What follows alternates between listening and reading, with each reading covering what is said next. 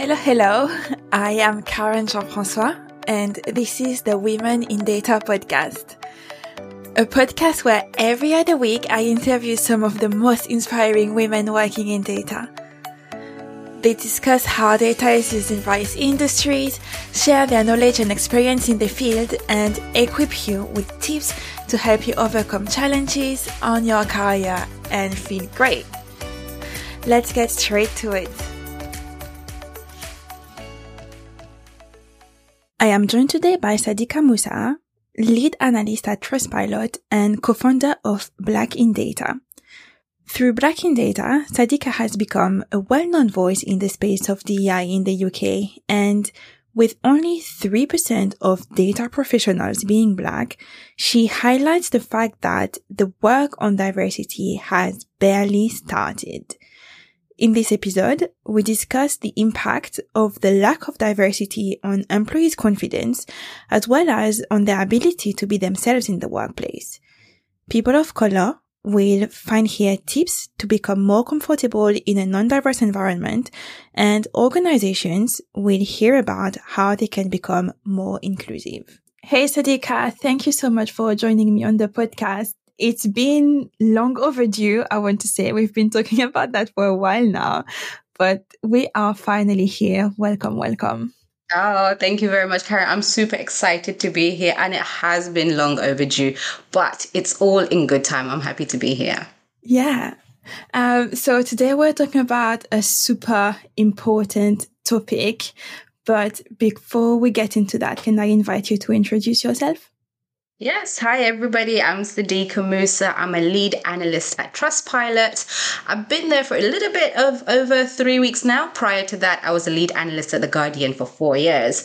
So I've been specializing in behavioral analytics for a very, very long time, understanding how our users interact on our website. And then we analyze their behavior in order to understand what they're doing and maximize our productivity and ultimately the revenues in the business.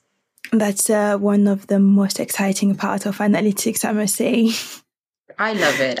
And every day is something different. I don't think there's ever a time where I've done the same thing twice. And it's always something that's ravishing for me, just to discover new insights and share that with the team. That's really great. And aside from your job, you also founded Black in Data. Could you tell us a bit more about that? Yes. So Black in Data is just over a year old, or a year and a half, actually. It's a community that I co-founded with Davina Nembard, also at The Guardian.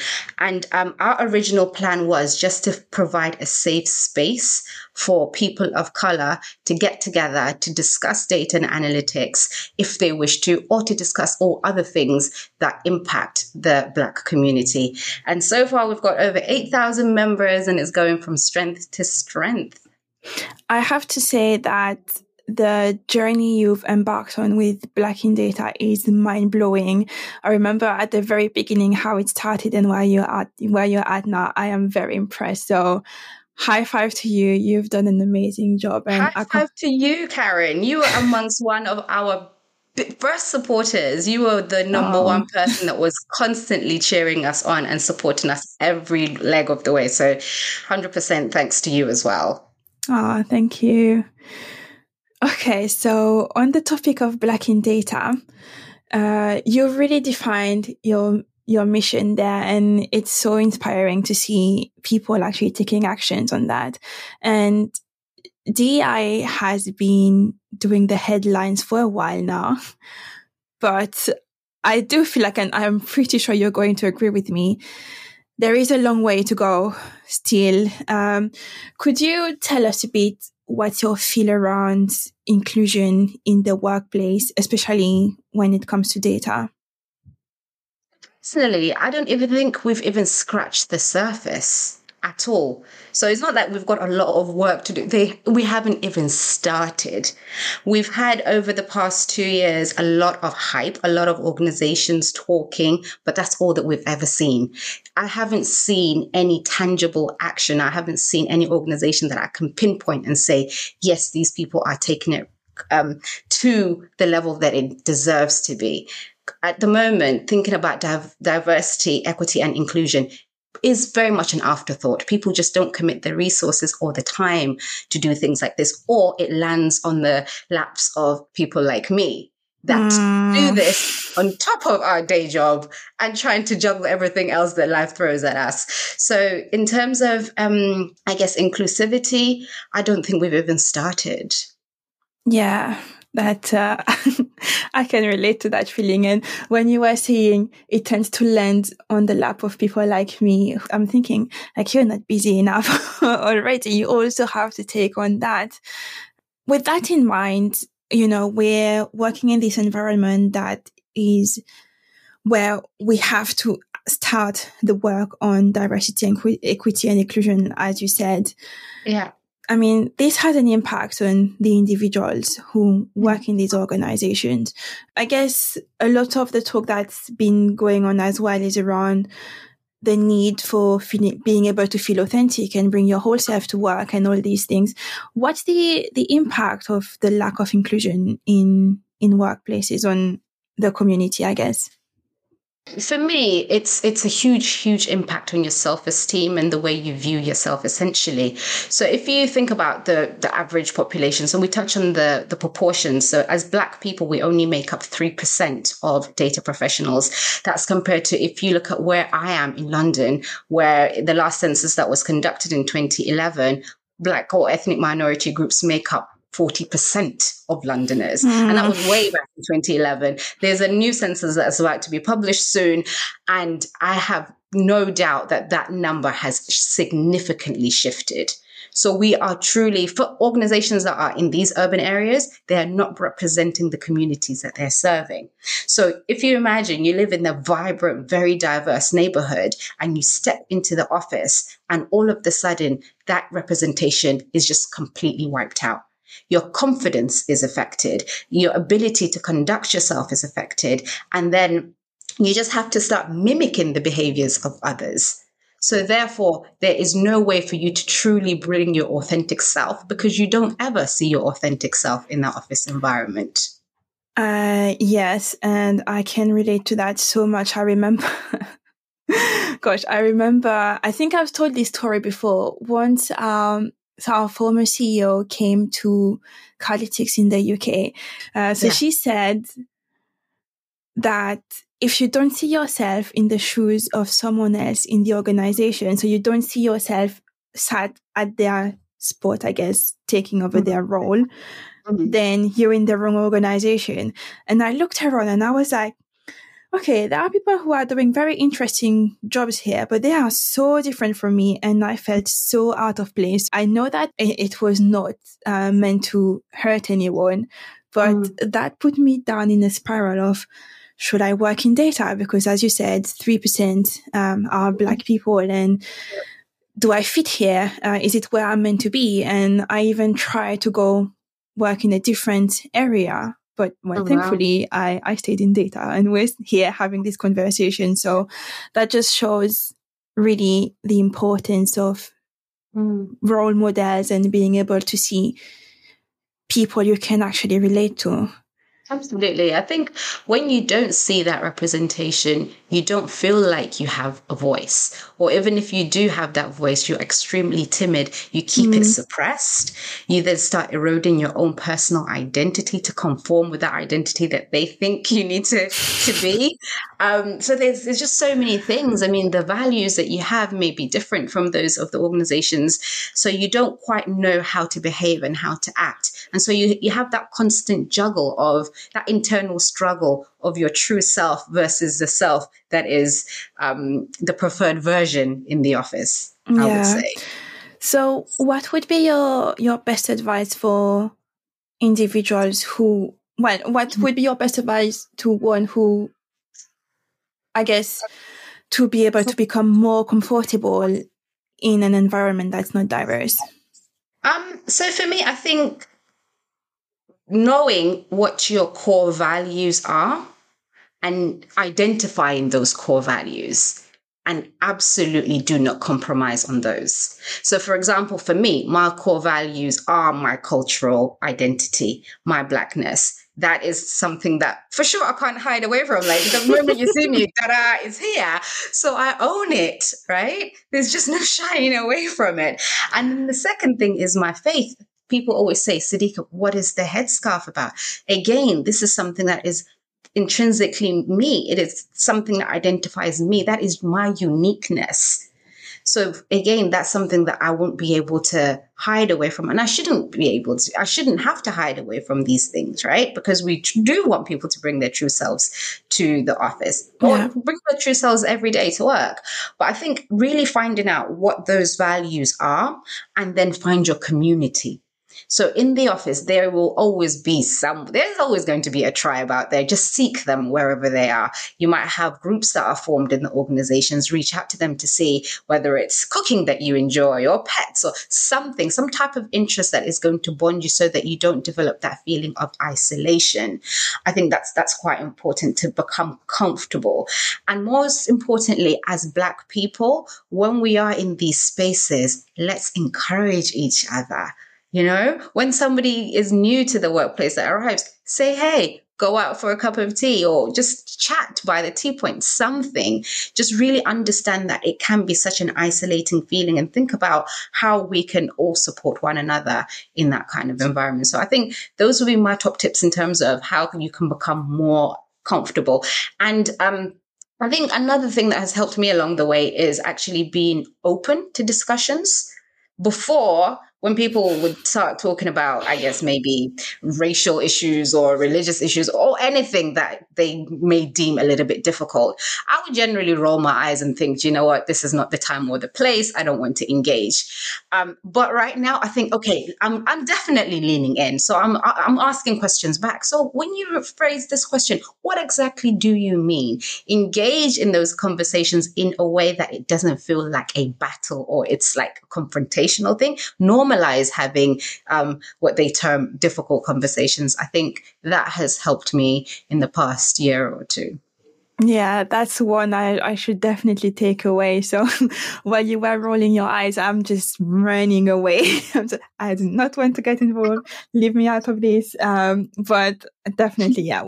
I think it's out of curiosity a lot of times. So it's not because anybody is going to be disrespectful about it. But if they are disrespectful, that's when you take that note, right? Okay, this person is trying to be disrespectful. How do I disengage from this individual? But if it's coming from a genuine curiosity of wanting to know more, definitely continue the conversation and see where it leads to. Yeah, I will let you know next time it happens. Yeah, try it. You hold me accountable for it. Yeah, I'll email you next week. Right. So everything should not be on the people who are from the minority, who are trying to fit in and be themselves at the same time. So how can organization become more inclusive? So you mentioned the fact that the work hasn't started, then there is a lot of talking going on, but not much action. So how do we fix that? How do they fix that? So the biggest thing is they need to commit time and resources, hire professionals that it is their jobs to deal with these kind of things. It is not going to work by you just relying on your Black colleagues or your people of color to solve the deep-rooted issues that you may have in these organizations. Just as I said before, they are already doing their day job on top of the additional work that you are asking them to do. And they may not even be qualified to be able to be doing these things. So really starting by identifying what the root problem is, hiring professionals to actually do discovery work and give you recommendations in terms of what you need to do in your particular organization. And change must start from the top down. In a lot of places that I've been seeing, there's a lot of goodwill coming out from the analyst and the senior analysts. We need the CDOs to be into this. We need the CEOs of these massive companies to say, we are committed. We are going to put this amount of money for, X, Y, and Z years. We want to see progress and track it. We're analysts. We need numbers. We need to see where you are at day zero and where you'd like to be. Some projection. Where do you want to be? Set yourself a target. I'm all for that. Some people are against putting targets to these things, but then how do we track progress if we don't know where we are and where we want to be? That's the first thing that they need to do, by identifying those areas and applying resources to them, right? And then focus truly on what it means to be inclusive. What do I mean by that? Like, when I first started at The Guardian, I was shown into the prayer room. I was shown into the different groups of the Black and ethnic minority groups. I was shown into the mother and parenting groups. So all of these different communities that exist in the organization shows me that they have a voice. They are listened to and they are encouraged to talk about things that are important to them in their communities, and give them resources, give them safe spaces where they can talk about things and they can identify areas of improvement or things that are not going so well to feed back into policies that could intrinsically help with whatever the issue is within that organization. I think when you don't provide safe spaces or you don't encourage these communities, the problem just continues to flourish. And what we know is ethnic minority groups, we will just leave, right? So if you feel like you're just banging your head against the wall, you're not being listened to. There are deep-rooted issues in the organization, but they pretend, and then they send out slogans about, Black History Month or something that, it just thinks 1 month in a year and then we've all solved our problems. No, it does not. It requires action for a very, very, very long time. Yeah. Well, you know my views on that. Oh, yes, completely. Hurrah, let's celebrate us for a month. Yes, that's also good. But it needs to be a sustained effort.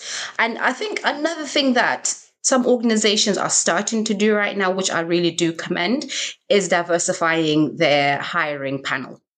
So historically, it would be the same people sitting in the same format, asking the same questions and not really thinking about the wider spectrums of diversity. It could be from, the ethnicity side, gender, or even neurodiversity. We need to be able to adjust how we hire depending on the person that is coming through the door, because that's what we want to encourage. More diverse candidates that come with fresh ideas, fresh ways of thinking that will increase your revenue and ultimately help your business grow. So reviewing those hiring practices, how we select CVs, and just the general well-being of people in the office.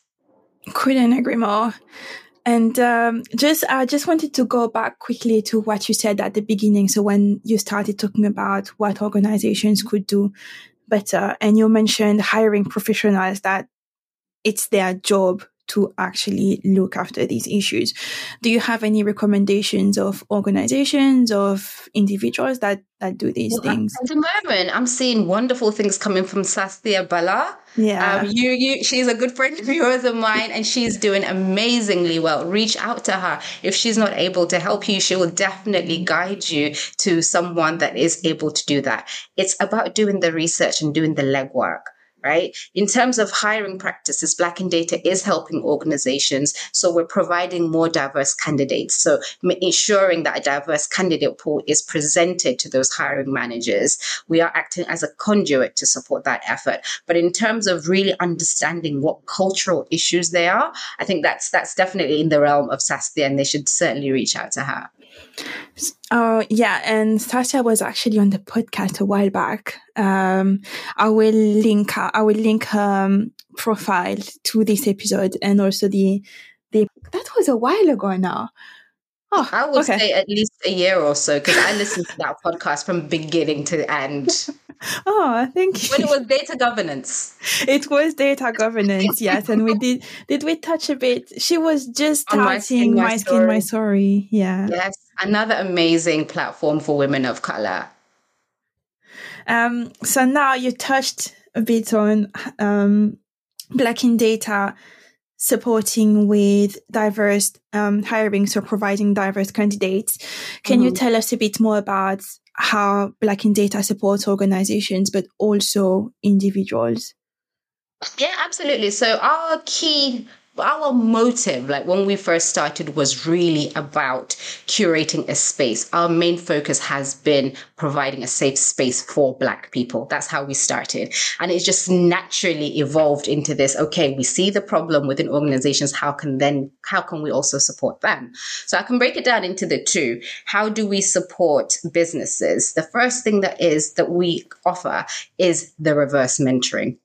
We have had so many people reach out to us to say, okay, we've got CDOs, we've got CEOs that are very much, I don't want to say completely out of touch, but their worlds are so far removed from the Black experience that they need a friend. Okay. They need a Black friend. How can we hire one of those? So it's funny, but let me tell you this, Karen, it is working. I have actually experienced it myself. Basic things that you take for granted, or if you and I were to talk about, you like, huh? They don't know this. I promise you, they have no idea. So you just form a friendship, you start connecting on a level, and it seems to be helping bridge that gap of knowledge of the Black experience. So that's something that we do for organizations, and that seems to be working really, really well. I've touched on the jobs board that we provide. So another issue that we had when I was trying to support organizations was, okay, you've got this fantastic idea, but where do we go to find Black people? We do want to increase our hiring of a more diverse candidate pool, but we've been using the same agencies and they give us the same people. I said, well, there is your problem. You cannot expect to be fishing in the same pool and expect a different result. You're not going to get that. Right? Because the agencies themselves are reaching out to the same people. You're just not diversifying your search wide enough. So providing spaces like Black in Data, like women, Black, coding Black female, all of these different elements are available, increases their chances of hiring from our community. We do that. And also the belonging element. So getting the numbers through the door is one thing, but ultimately, what you want is to cultivate a culture of belonging where people would like to stay. So important. Thank you. I think that is the biggest thing for me. It's very easy for you to go through the door, but what can they do to truly be that inclusive space where you feel you can stay and flourish? So it's not just about staying and surviving. We want to stay and thrive. So we support organizations in ways that they can achieve that. Yeah, thank you so much for sharing that. So you said about how you support organizations today, but how can organizations support you? So organizations can choose to partner with us. So partnering is a commercial partnership where we provide them a service and then we get paid. That is so important because it enables us to continue hiring people that will support our cause. So sometimes people say, well, you should be doing this for free. Right? But this is the problem where Black businesses have always been exploited over time. We want to stop that cycle. This is work. It takes a lot of time for us to find individuals, to then recommend them, to create curated policies for you. It takes a lot of time and effort. And you are financially benefiting from all the work that we are doing. So why shouldn't we be remunerated? Right? I have to say, I find it a bit disrespectful because yes, it's not your full-time job, but you are putting a lot of work in there, supporting companies, helping them get better. So of course they should pay. Thank you. I agree. I guess there's also the sponsorship element as well. So we've started the Teens in Data program where we actually go into secondary schools. So students between the ages of 16 and 18, and we teach them code. Well, not really coding. Well, it's a workshop. They already know how to code because they're data science students. So the workshop is like a 5-day workshop on football analytics. They get to explore the data, visualize the data, and at the end of the 5-day workshop, they present the data back to us as if it's like in a real work environment. So those workshops that we run, we need sponsorships in order to continue to support those schools, because we just don't feel like charging schools for things like this, especially because we are going to deprived areas, schools that are already having their funding costs. They just cannot afford to pay for additional analytics training for their students. So yes, so they can partner with us commercially, or they can also provide us with sponsorship for the programs that we're running. All right, that's amazing. So many great things that you're doing, and I will link up your website and your contacts in the show notes for everyone to be able to contact you if they wish to. But to close the episode, could you tell us what you're learning at the moment or are interested in learning about? Yes. So I know I just said at the beginning that I'm on my 3rd week at Trustpilot. What am I learning? I'm learning Looker. So I came from a Tableau background. I'm like, Looker, what is Looker? So I'm learning Looker. I'm learning Amplitude, Confluence Pages. I'd never used those. But what I will say to you, the most important thing that I'm learning right now is how to be a great people leader. So I'm leading a team of 3 fantastic analysts, some of them based in Copenhagen, so different parts of the world. So having to learn each and every one of their strengths and their weaknesses, and for me to learn how to best support them in terms of the technical skills that they need, some of the softer skills that they may need, and also just knowing them as individuals and understanding what their values are, really allowing them. I talk about flourishing. Flourishing should be for everyone. If you are a people manager, it is your sole responsibility to make sure the people that you're managing are growing, they're developing, and you should be able to go away for a week and the whole department runs smoothly. That's how you know you're doing well. So that is currently what I'm learning to do, and I think it's the best part of what I'm learning. Oh, well, that's great. And we are so aligned with the importance of learning and development and helping your direct reports develop. That's something I value a lot as well. Thank you so much for joining me on the podcast today, Sadika. It was really amazing chatting with you. Oh, thank you very much for having me, Karen. Thank you for listening to the Women in Data podcast. We will be back in a couple of weeks with a new guest. Until then, if you have 2 minutes, it would be great if you could leave us a rating or a review, as it helps not only to make the podcast more visible, but also to enhance the content. If you don't want to miss the next episode, follow us on Apple Podcasts or Spotify. We are also on LinkedIn. And if you wish to, you can even register to the community for free. All you have to do is head to womenindata.co.uk. Have a great day.